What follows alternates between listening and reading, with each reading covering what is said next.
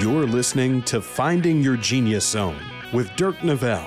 With the help of successful individuals across industries, Dirk breaks down the unknown parts of every vocation while highlighting the importance of finding a career where you can leverage your natural skills, passions, and interests. Now here's your host, Dirk Nevelle. Hey everybody, this is Dirk Nevelle. Welcome to my podcast. On with me today is a friend, Monica Lynne. Monica, welcome. Thank you so much for having me. I'm so excited to be on this with you. Awesome. It's funny. I know Monica and I were talking before I hit record.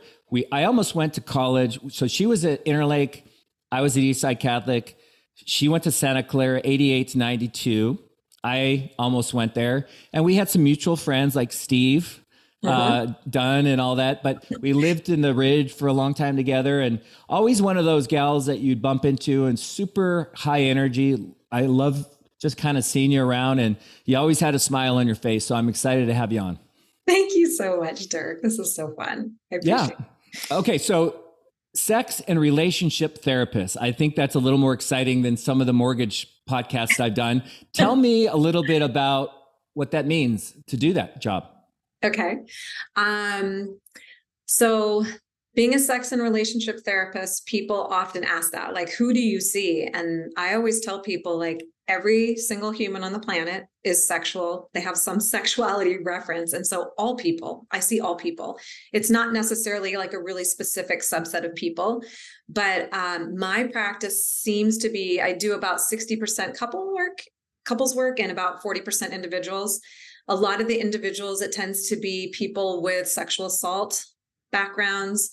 Sometimes it's people that are exploring gender, non-binary, sexual orientation, just past trauma in general. And then with most couples, it tends to be the variety of communication problems that people have that lead to disconnect, that usually leads to sexual disconnect, that leads to awkwardness, that leads to how do we re-engage and get closer to each other, because now it's been so long that it's super awkward and we don't really know how to do that. And we need some help doing that.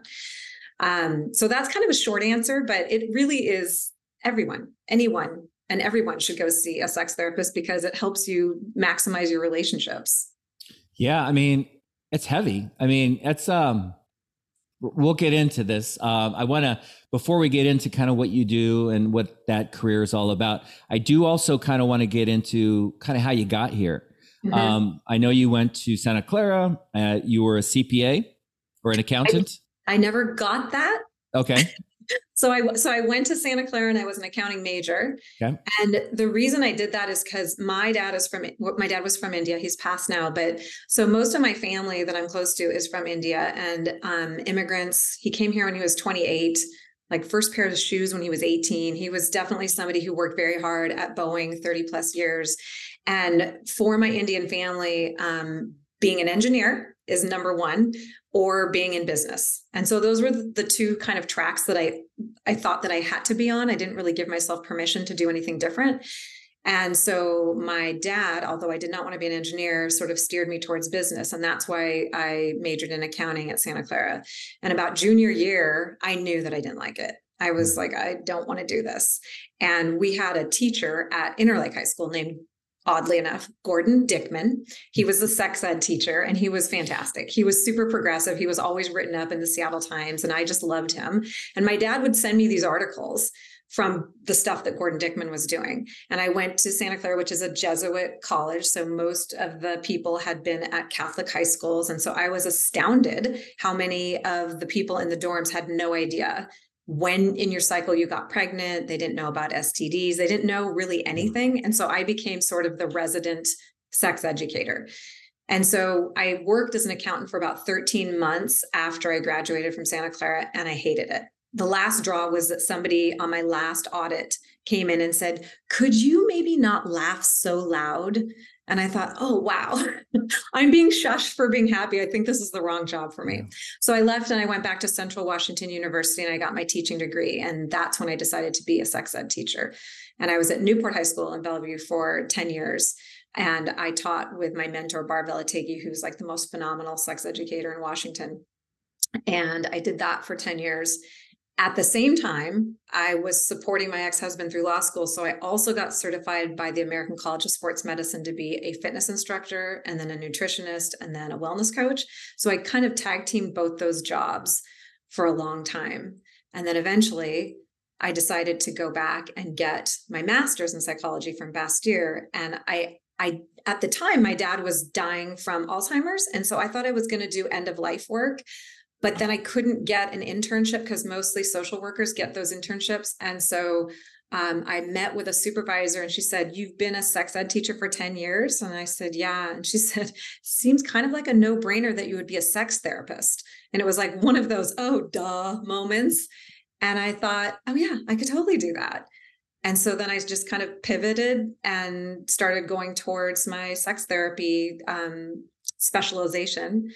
And I'm so glad I did, because it really fits me well and I really love it. And I'm an ASECT certified sex therapist, which is kind of the ASECT stands for American Association of Sex Educators, Counselors, and Therapists. And so that is the group of people that are sort of in this, certified specialty. And that's where I am now. There's so much. Okay, so all these things are coming up, and I'm trying to think, okay, where do we start? But I have to tell you a funny story. When I was in junior high, we had a teacher, Bob Lycan, and he was our sex teacher, and he would have us yell vagina and penis outside the door, down the hallway, as loud as we could. And the reason I bring this up is I remember, like, so many of the kids just couldn't do it. And it was kind of like, when I'm thinking about it, I guess it's a question, is just the way you grow up, your family, like like what you can talk about, what you can't talk about. I would assume the topic of sex is, for some, it's just not a topic that just is, they feel safe getting into. Super insightful comment from you. Yeah, I would say that probably 95% of the clients that I see now, when I do sort of an extensive sexual history intake on their second appointment, almost all of them have had that kind of upbringing, where it was either religious background and they weren't allowed to talk about it, wasn't spoken of in the home, there was shame around masturbation, any of the different topics, and they just are really uncomfortable with it. And on a contrast, my parents raised me super, super open. So that's why I think when I got to Santa Clara, it was always so easy for me to talk about it. So I thought, well, this is a natural fit for me because I'm super comfortable. And it makes a huge difference what your background is, what your family upbringing, cultural, societal, religious messaging that you have had, that determines whether you feel comfortable or not talking about the subject. So, it's interesting. I always think about the skill sets that translate to someone who is good at what they do. What would you say, like, is it like your ability to hold space and make people feel comfortable quickly? Like, I would think that would be really important. Like, if they don't jive with you, or they don't feel safe, or you're making them, it's an awkward kind of first date. What is it about you that makes you so good at this, you think? A lot of therapists say that the therapeutic alliance, or the relationship or rapport you have with a therapist, is about 80% of how effective the therapy is. So I always encourage people to talk to multiple different therapists, do a free phone consult, and see who clicks with you. Because that chemistry is kind of like having a good friend, a best friend, a partner, romantic, platonic. If you don't click with them, how are you going to share super intimate details about your life with the person? And so I think part of it is that I do have a pretty approachable personality. And then I think the other part is just how easy it is for me to talk about sex. It doesn't faze me. It doesn't make me embarrassed. When I taught high school, the kids, the first few days, oftentimes the guys would try to say things and ask questions to get me to blush or, to be embarrassed. And I would always answer them directly in kind of a bored manner and be like, this isn't embarrassing to me. So you can do this for days and days, or we can get started because I'm not going to be embarrassed. And then they would really get vulnerable. And kids would ask all these questions that they'd never had somebody to ask. And so I think that 10 years of fielding questions from 15, 16-year-old teenage boys and girls also helped me get super, super comfortable. So yeah, I think it's really easy for me to show up in the space with people. Plus, I have been married for 15 years, divorced, raised 3 kids with a different partner now. Like, I've been through the gamut, blended families, all the things. So I think there's enough lived experience also that anybody who comes into my office, there's enough that I've lived that's parallel most of the time. Not always, but most of the time that they feel like, okay, she kind of gets this. Yeah. I mean, just knowing you, I guess, 15 years, 12 years, just in the Ridge. And you're I mean, it's easy to talk to you, like no matter what, see you on the golf course in the tournaments or whatever, at a party, like you're very approachable. And not everybody's like that. I mean, I think that especially when you're talking about the content that you deal with, you have to have that. And so if you're listening and you're watching, I mean, I don't know how else to say it. It's not everybody could probably pull this off, right? You have to, it has to be like a natural thing, which I think it is for you. So one of my questions is, you've always, in your career, whether it's health or fitness or wellness or whatever, you've always been in a role to help people, right? And so if somebody wants to kind of get into that type of career where they're giving back or they're in service, I guess the question is, do you feel that's step one, or is step two to say, what is interesting to me? What do I like? I like sex.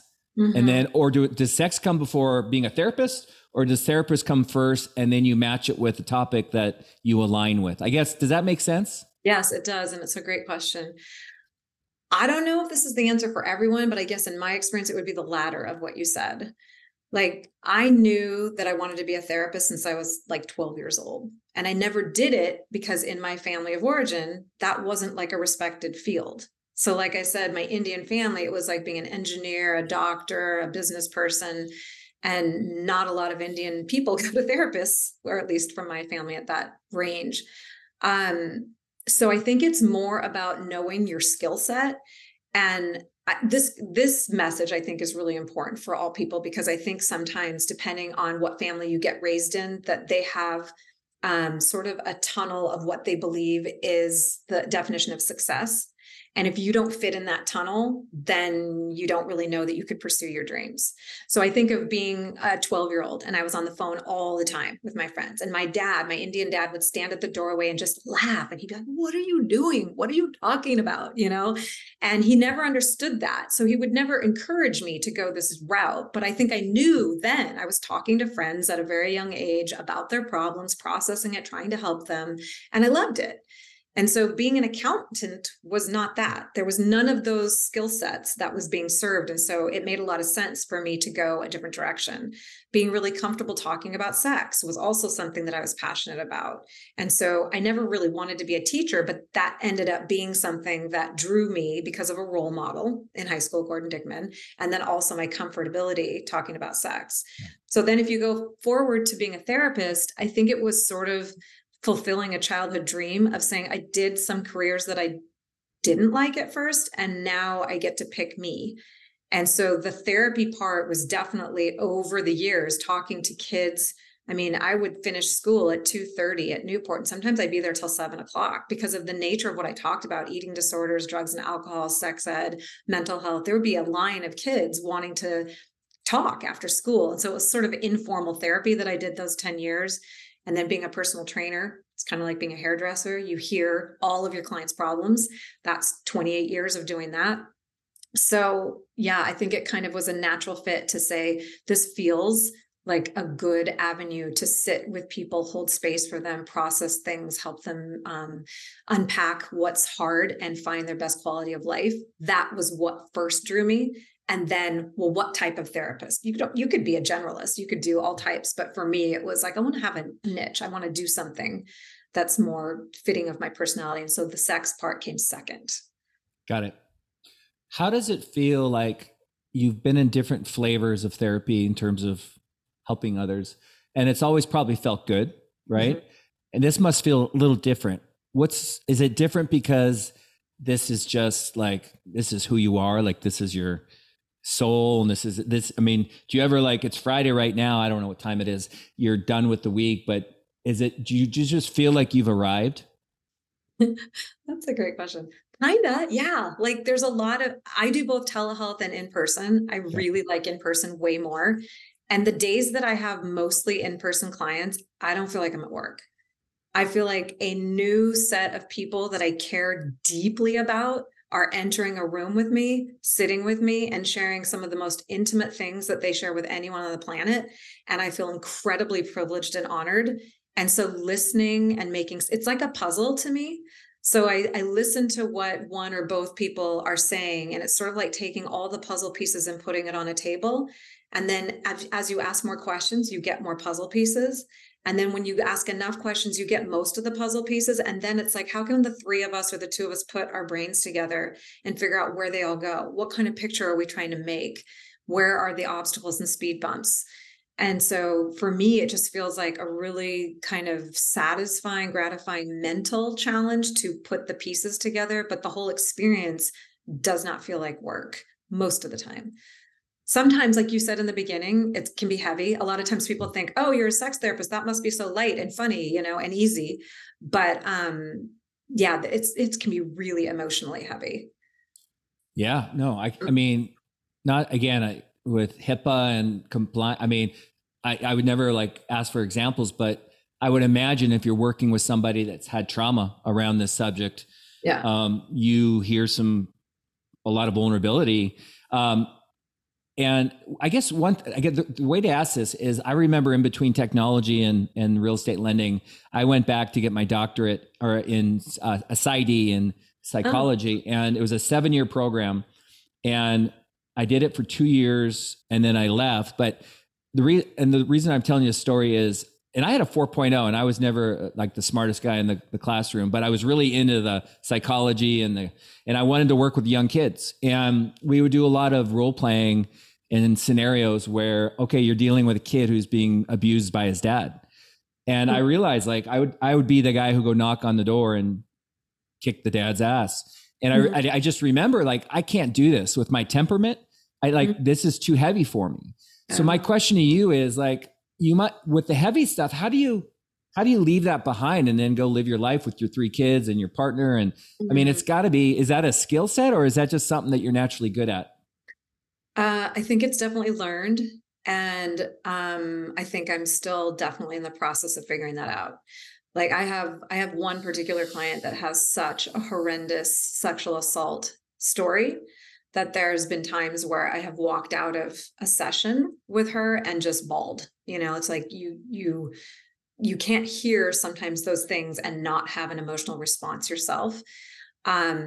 Most of the time being able to either journal, sometimes I case consult. So therapists can case consult with other people where they're not sharing any PHI, personal history information, or health information.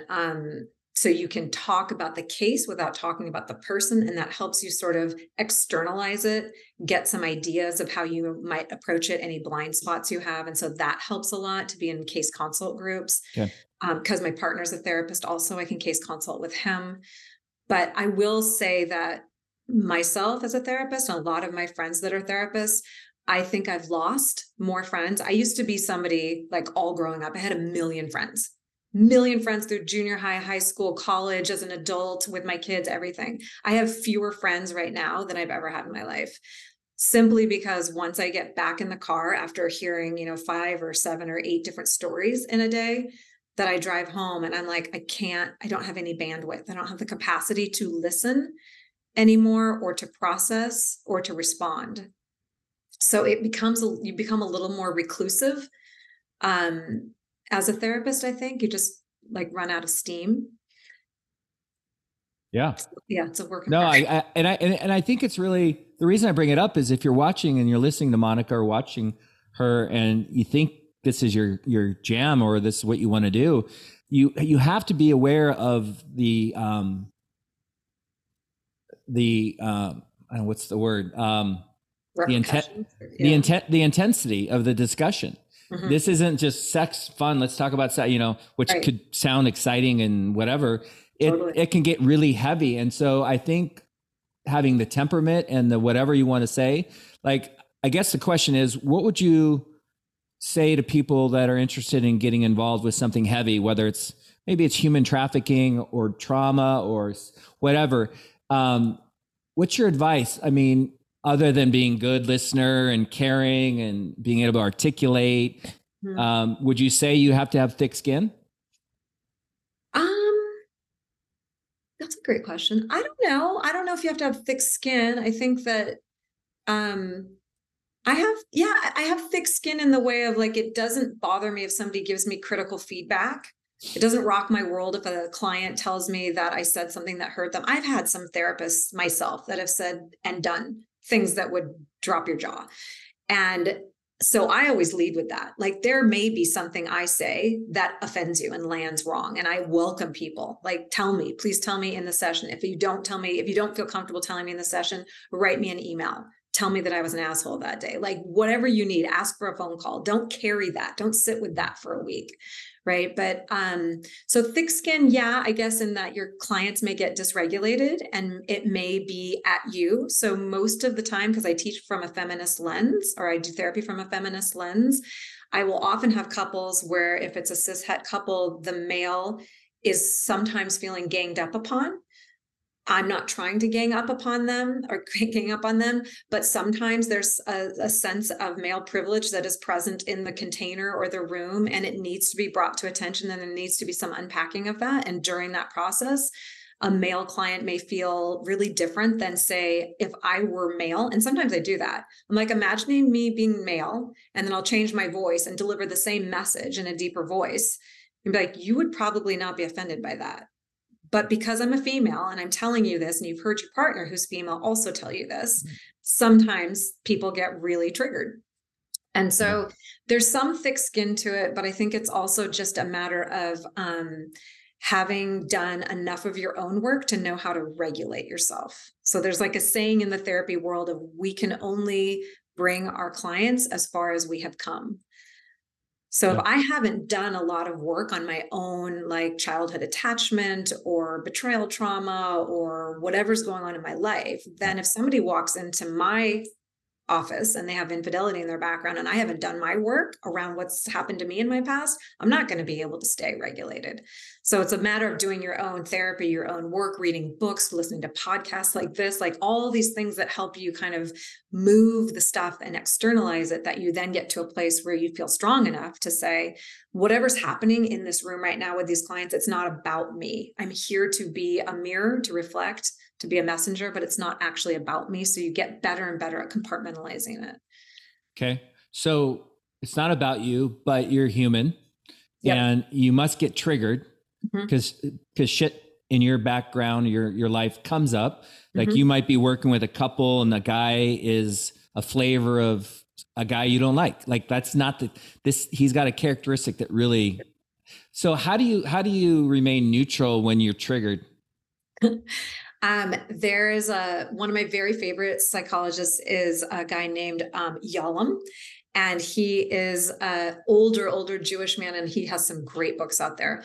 But one of the things that he says is you have to fall in love with every one of your clients. And that sounds really weird, especially as a sex therapist, like really supposed to fall in love with them. But it's like the fall in love that you and I know, Dirk, with our kids, right? Yeah. Your baby is born and you fall in love with your child. And so sometimes when I am looking across at a client that I'm struggling with, either the wording of something that they've said, sometimes it sounds sexist or racist or something that really doesn't resonate with me well, I just remind myself of that. Like, what do you love about this person? What is it about them that you feel a tenderness for? What is it that you know about them when they've been vulnerable that makes you see them with compassion and through a different lens than what they're showing up with right in this moment? That's what I always do when I'm in that, of just like, okay, just see this person for the things you love. Because at my heart, at the root of it, I really want to help them be the best version of themselves. And sometimes when you're being raw and vulnerable in therapy and bearing your soul, that's not going to be the best version of yourself. So I have to remind myself they're showing up exactly as I'm asking them to make the most personal growth possible. And it might not be the prettiest while they're in front of me. Now, I don't know. I hope this lands well, because I was trying, when you were talking, I was thinking about, if I say the name wrong, Gabor Mate. I say it wrong too. I think it's Gabor Mate. I don't know. It probably is. I always butcher names. So I really like him. And I also am a big Joe Dispenza guy. I do a lot of meditation. I've met Joe. I've done his retreats. And so I guess the question becomes, let's call it Gabor. So we're would you say Gabor? Gabor, yeah. I think. Gabor, okay. Gabor I mean, I really like him, but there's a part of his thing I'm not a fan of. Like, he's big on the whole, I feel like it's a little bit of victim mentality where there's a lot of blaming. And then Joe is a lot about creating a new reality with new thoughts and behaviors versus dwelling on so I feel like there's like a middle ground there of when you're working with people. Do you ever get caught in people that are like addicted to a belief or a mindset because it's safe, it's just who they are, versus like trying to, I mean, because at the end of the day, I think people come see you to get to a better place.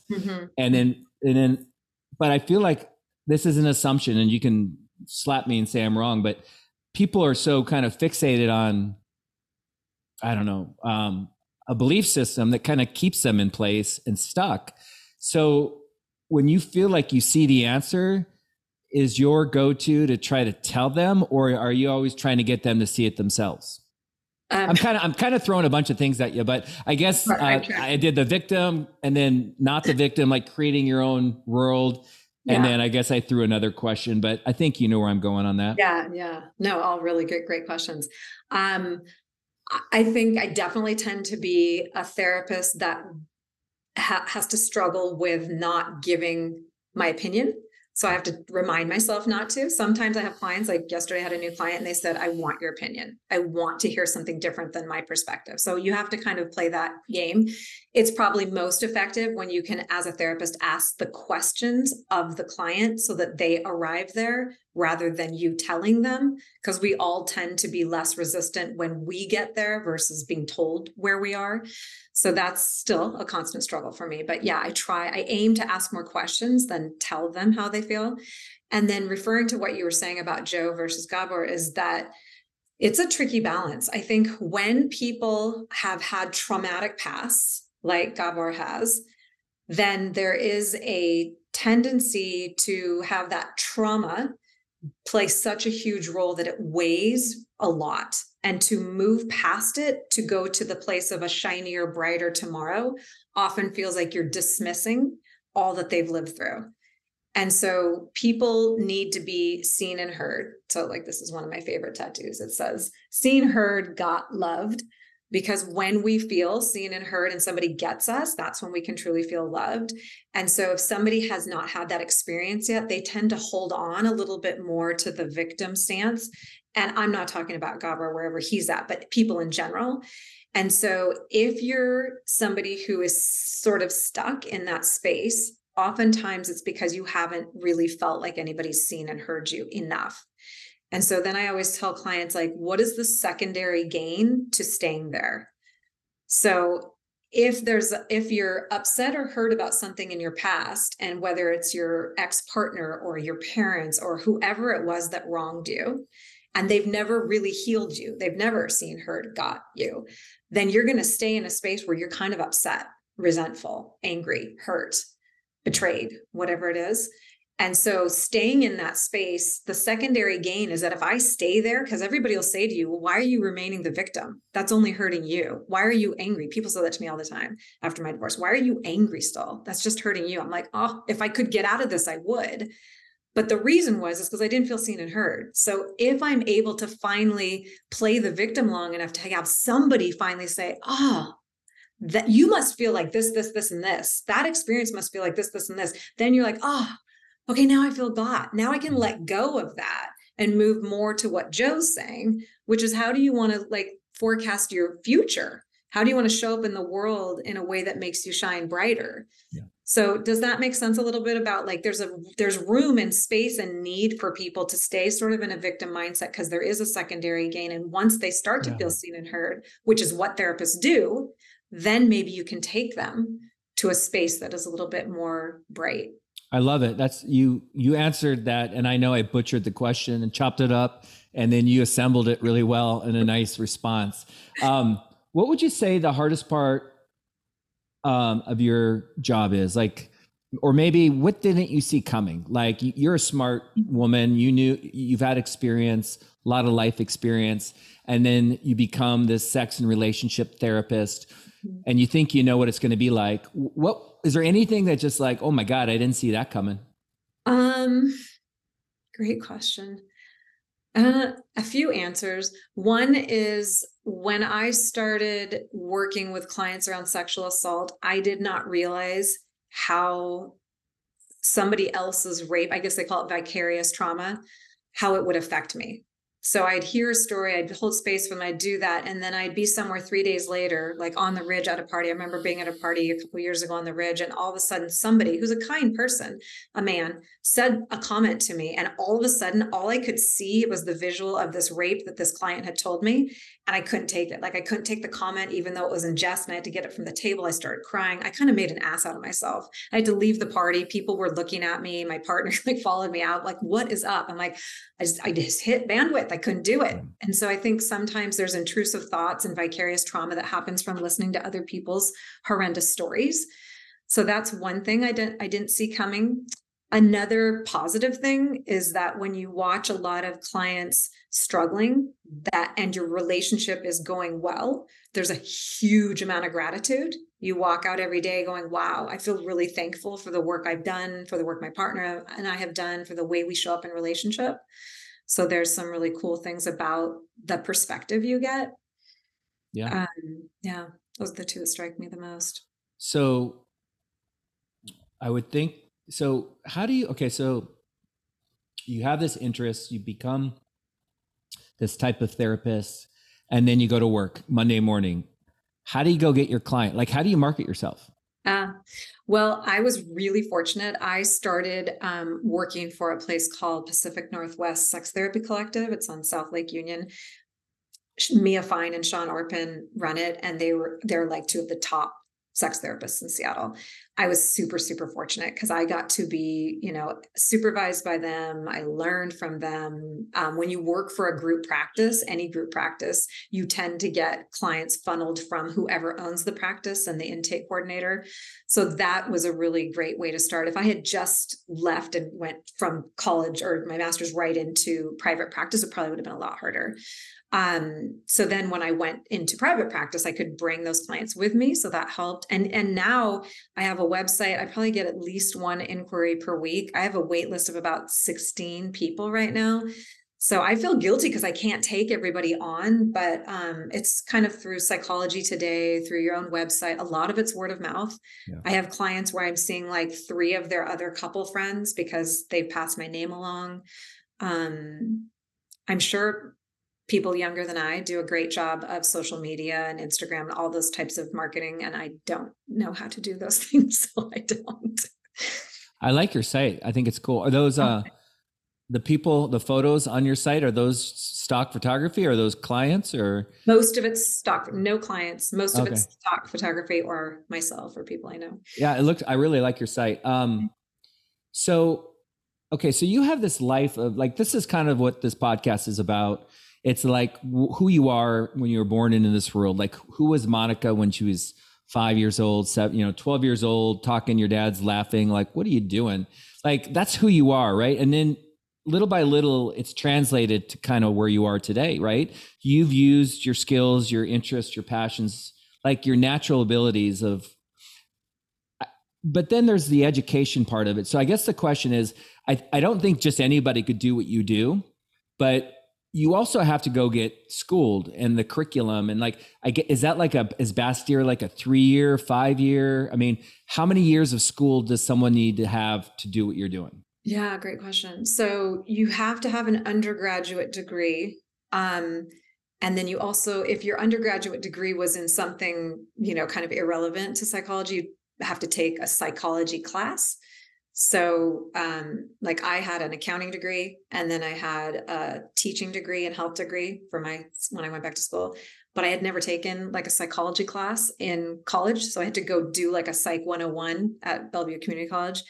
And then after getting that, then I could apply for a place. I applied to Bastyr in Antioch. Bastyr is a 2-year full-time master's program. There's other ones like Antioch where you can do it part-time and take longer if you're working full-time and going to school part-time. I was working part-time and went to school full-time. So the master's is, anywhere from 2 to 3 to 4 years, depending on how quickly you move through them. Okay. Yeah. I think what I was trying to say is, okay, you need the credentials, right? Mm-hmm. But I think more importantly, just listening to you talk, you really need to have that life experience that I think is kind of makes you exceptional at what you do. Like if you don't have the life experience and you go get the credentials, I wonder how effective maybe they would be a great therapist, but I almost feel like, again, you got to look in the mirror and take inventory of who you are. Yeah. By the way, Antioch, is that the one on Lake Union?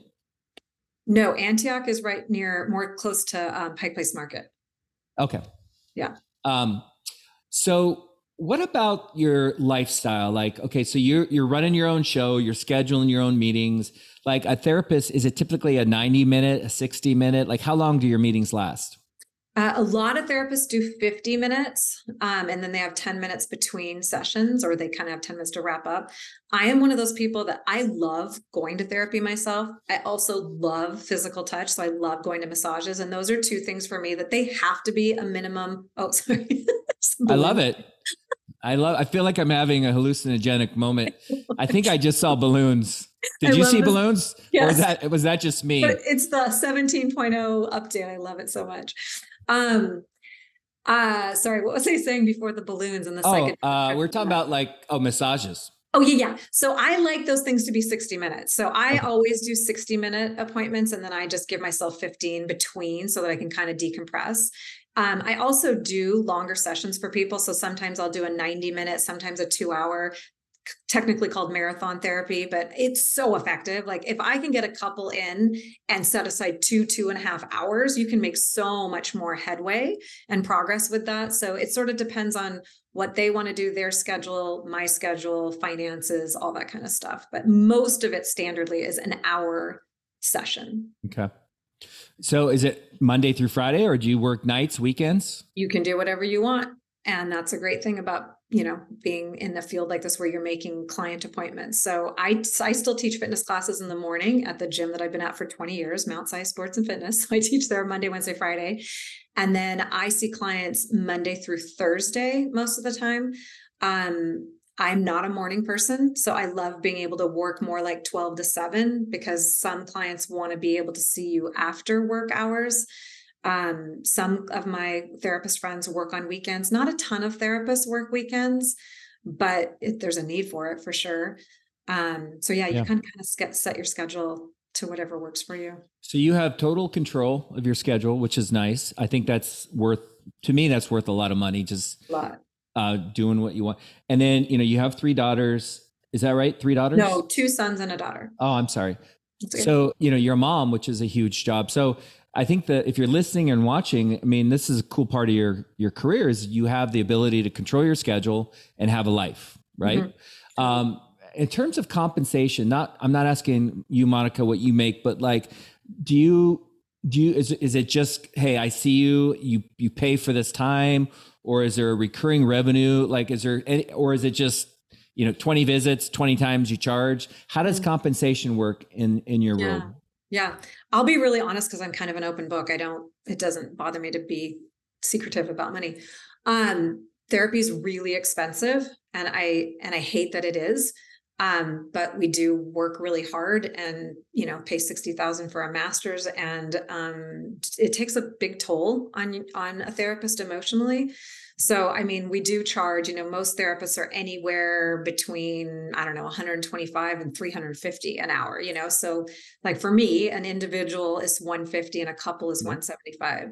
So with that, then I always take 40% of that and put it into a tax account because you're going to have to pay taxes on that. So that's one of the things to remember if you're somebody going into this field, that you have to remember that not only are you being a therapist, but you're also having to manage your own business.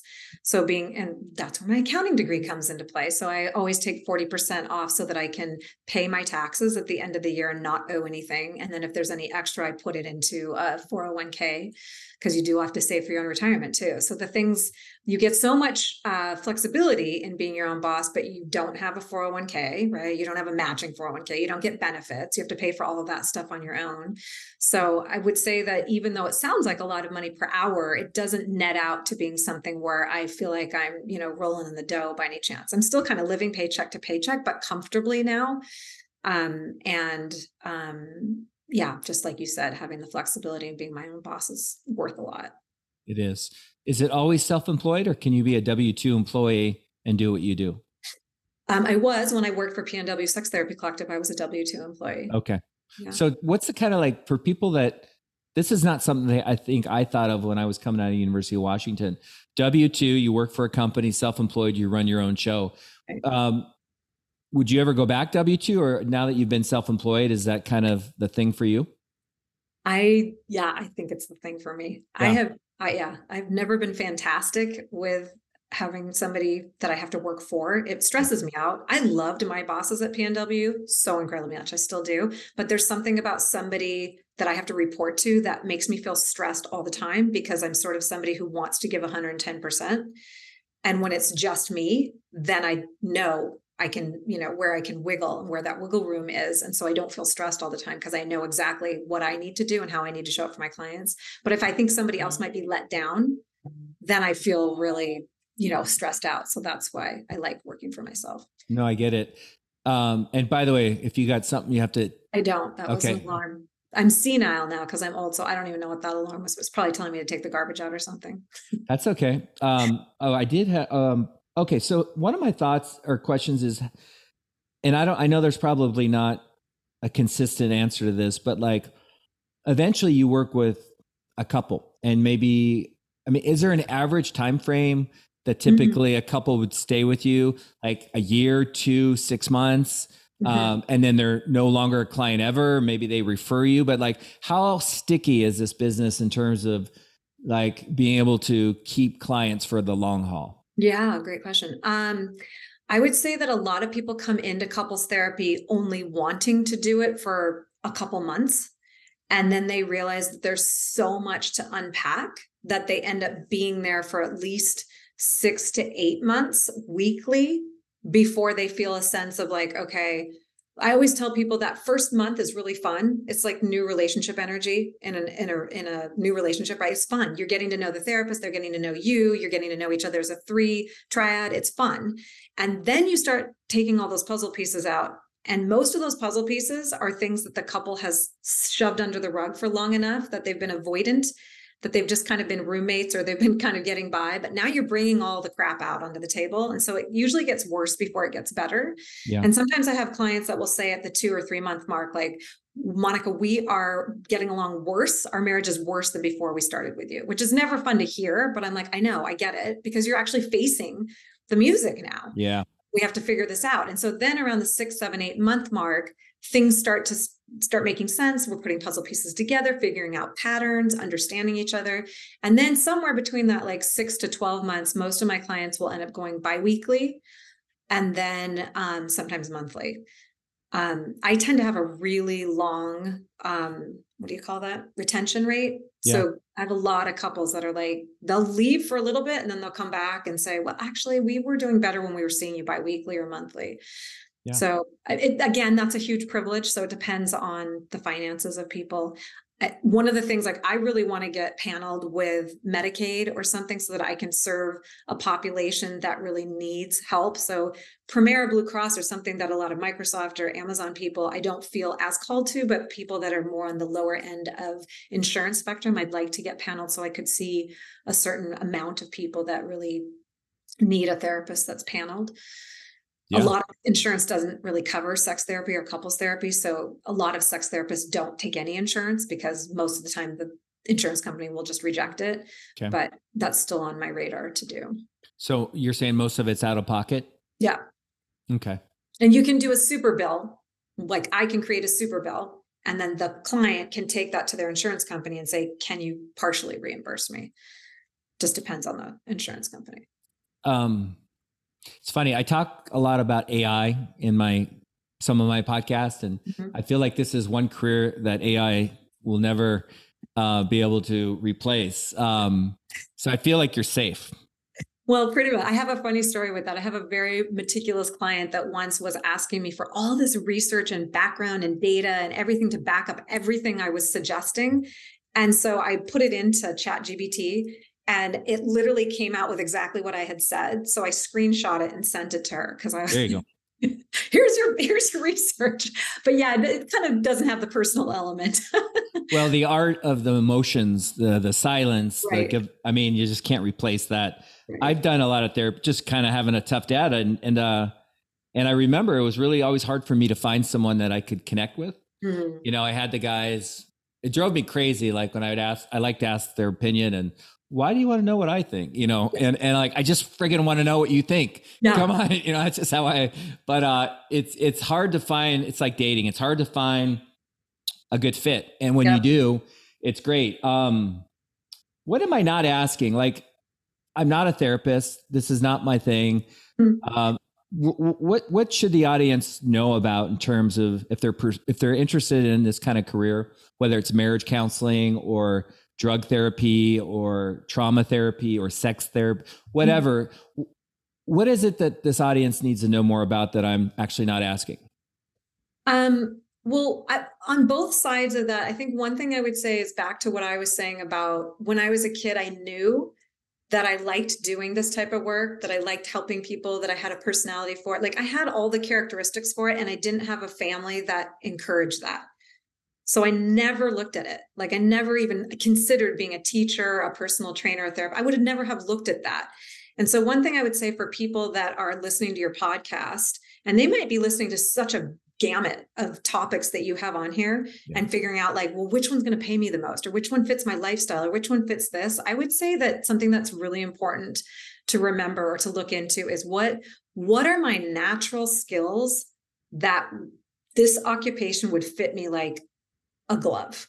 Like that's more important to me, is that you're not overlooking what your natural gifts are, and that you find something that fits what you already excel at. It's like teaching to your strengths, right? Like, why do we give the kids who don't do math well, math tutors and all this extra attention to do well in math when they're excellent, eloquent writers and readers? Like, why don't we hone that skill instead? So if you know that you have skills that shine in one of these areas, like that to me is something that people should be paying more attention to when they're selecting careers rather than the outcome of the lifestyle they want. Yeah. And then I guess I'm not necessarily answering your question exactly, but on the other side of it, I think of like, as a personal trainer, I have John Zanis used to work at Peak Sports and Spine out in the Valley, right? And he always told me, we worked together a lot, and he would always say, when you have clients that sprain their ankle or get an injury, tell them to come in right away. Because what happens is somebody sprains their ankle or pulls a hamstring on a Thursday. And if they came in on Friday or Monday, you'd probably be able to do all the things that you need to, icing, stretching, massage, whatever, ultrasound, and heal by the end of that next week and be back at it. But what people do is they go, oh, well, maybe it's not going to be that bad of a strain or a sprain. And they wait a week or 2 weeks or 3 weeks or 2 months or 3 months. And then they go in and they've got this new default where their body is now injured and they have to do months of therapy, physical therapy, to get out of it. So now you're at 6 months of being out of your physical game, right? And that ripples outwards towards your grumpiness, your mood, your lack of endorphin release, your relationships, your work. So I say the same thing about therapy. If you are somebody who is struggling, whether it is, like you said, with drugs, with alcohol, with trauma in the past, with family of origin stuff, like you're talking about with your dad, with sexual assault, with whatever, just a relationship where you're like, my partner and I don't have sex anymore. We're not very physical or intimate or kind to each other. Don't wait for months or years, because at that point, there's so much more damage done that the reparative work between the couple is so labor intensive that sometimes it can be overwhelming and people will end up separating. So if you're in a space where you're not feeling like you're operating in your best, realm, then go to a therapist sooner than later, because then you can work through it faster and be back in a space where the ripple out effect is positivity and joy and being of service to others and all those things. I always mess up. Is that a metaphor or an analogy? Like the talking about the working out with John Zanis? Because that makes a lot of sense. I mean, because like I even think in relationships, things fester and then someone gets bitter and then goes on a business trip and all of a sudden they cheat or they do something, or they're looking for attention because their husband doesn't give them the love language of words of affirmation, and he does acts of service, but she wants to be told she looks beautiful and whatever. Like it does fester. You're right. It's just like you roll your ankle, get in there and get it stretched. And I think that's a really great comparison. I have one more in that way that you might like. So if you're somebody who's really inflexible, which most people are, right? And you're doing that sit and reach test, like if you're sitting on the ground with your legs out in front of you and you're reaching your fingers towards your toes and you're really tight. So your hamstrings and your low back are really tight. If you were to do some type of hamstring stretch for like 1 minute a day, every day, by the end of 2 weeks, you usually gain about an inch of flexibility. So if you did the sit and reach again, you could go an inch farther. Okay. And in that, your lower back's going to feel better, your hamstrings feel better, you're moving better, you're sleeping better. It's like rippling out to your life. So little things like that, I think of, if you go to a therapist and they tell you, like something I told a new client the other day was, you are both saying you love each other, you're still attracted to each other, but you don't really talk, you don't touch. When you pass each other in a room, you don't look at each other or touch each other, and you want your marriage to be better, then stop and have like a hug every single day. And not the hug, like when you hug somebody, it's like a contracting motion. But if you do a hug and you wait until somebody's body kind of goes and relaxes, takes maybe 10, 15 seconds, right? But if you did that every day, just like the 1 minute of stretching every day, by the end of 2 weeks, you likely would feel more closely connected to your partner in a physical affection, emotional, vulnerable, connected way that could do so much good for your relationship. So it's those, like, that's, again, I don't know, is it a metaphor or an analogy? Whatever it is, it's like we take care of our bodies, we take care of our minds, we take care of our hearts and our souls.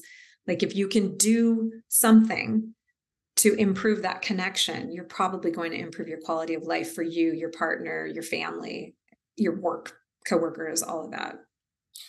I love it. I was just thinking about your history and food, working out, psychologicals, just, is there an area of your life that you don't take care of? You seem to like take care of your career has been every flavor of the piece of the pie. Is there is there anything that you need help working on, or do you feel like you're pretty evolved? I mean, I'm definitely a walk my talk kind of person, and I always have been. So I exercise 7 days a week. I eat really healthy. I work on relationship and communication. I mean, I guess right now it would be my social life. I don't think I have as much of a social life as I probably would benefit from.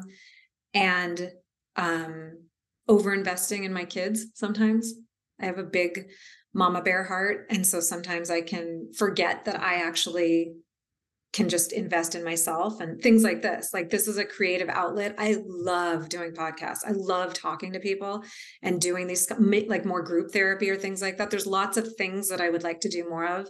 And I think I get really attuned to how do I be of service to my little small pod of people.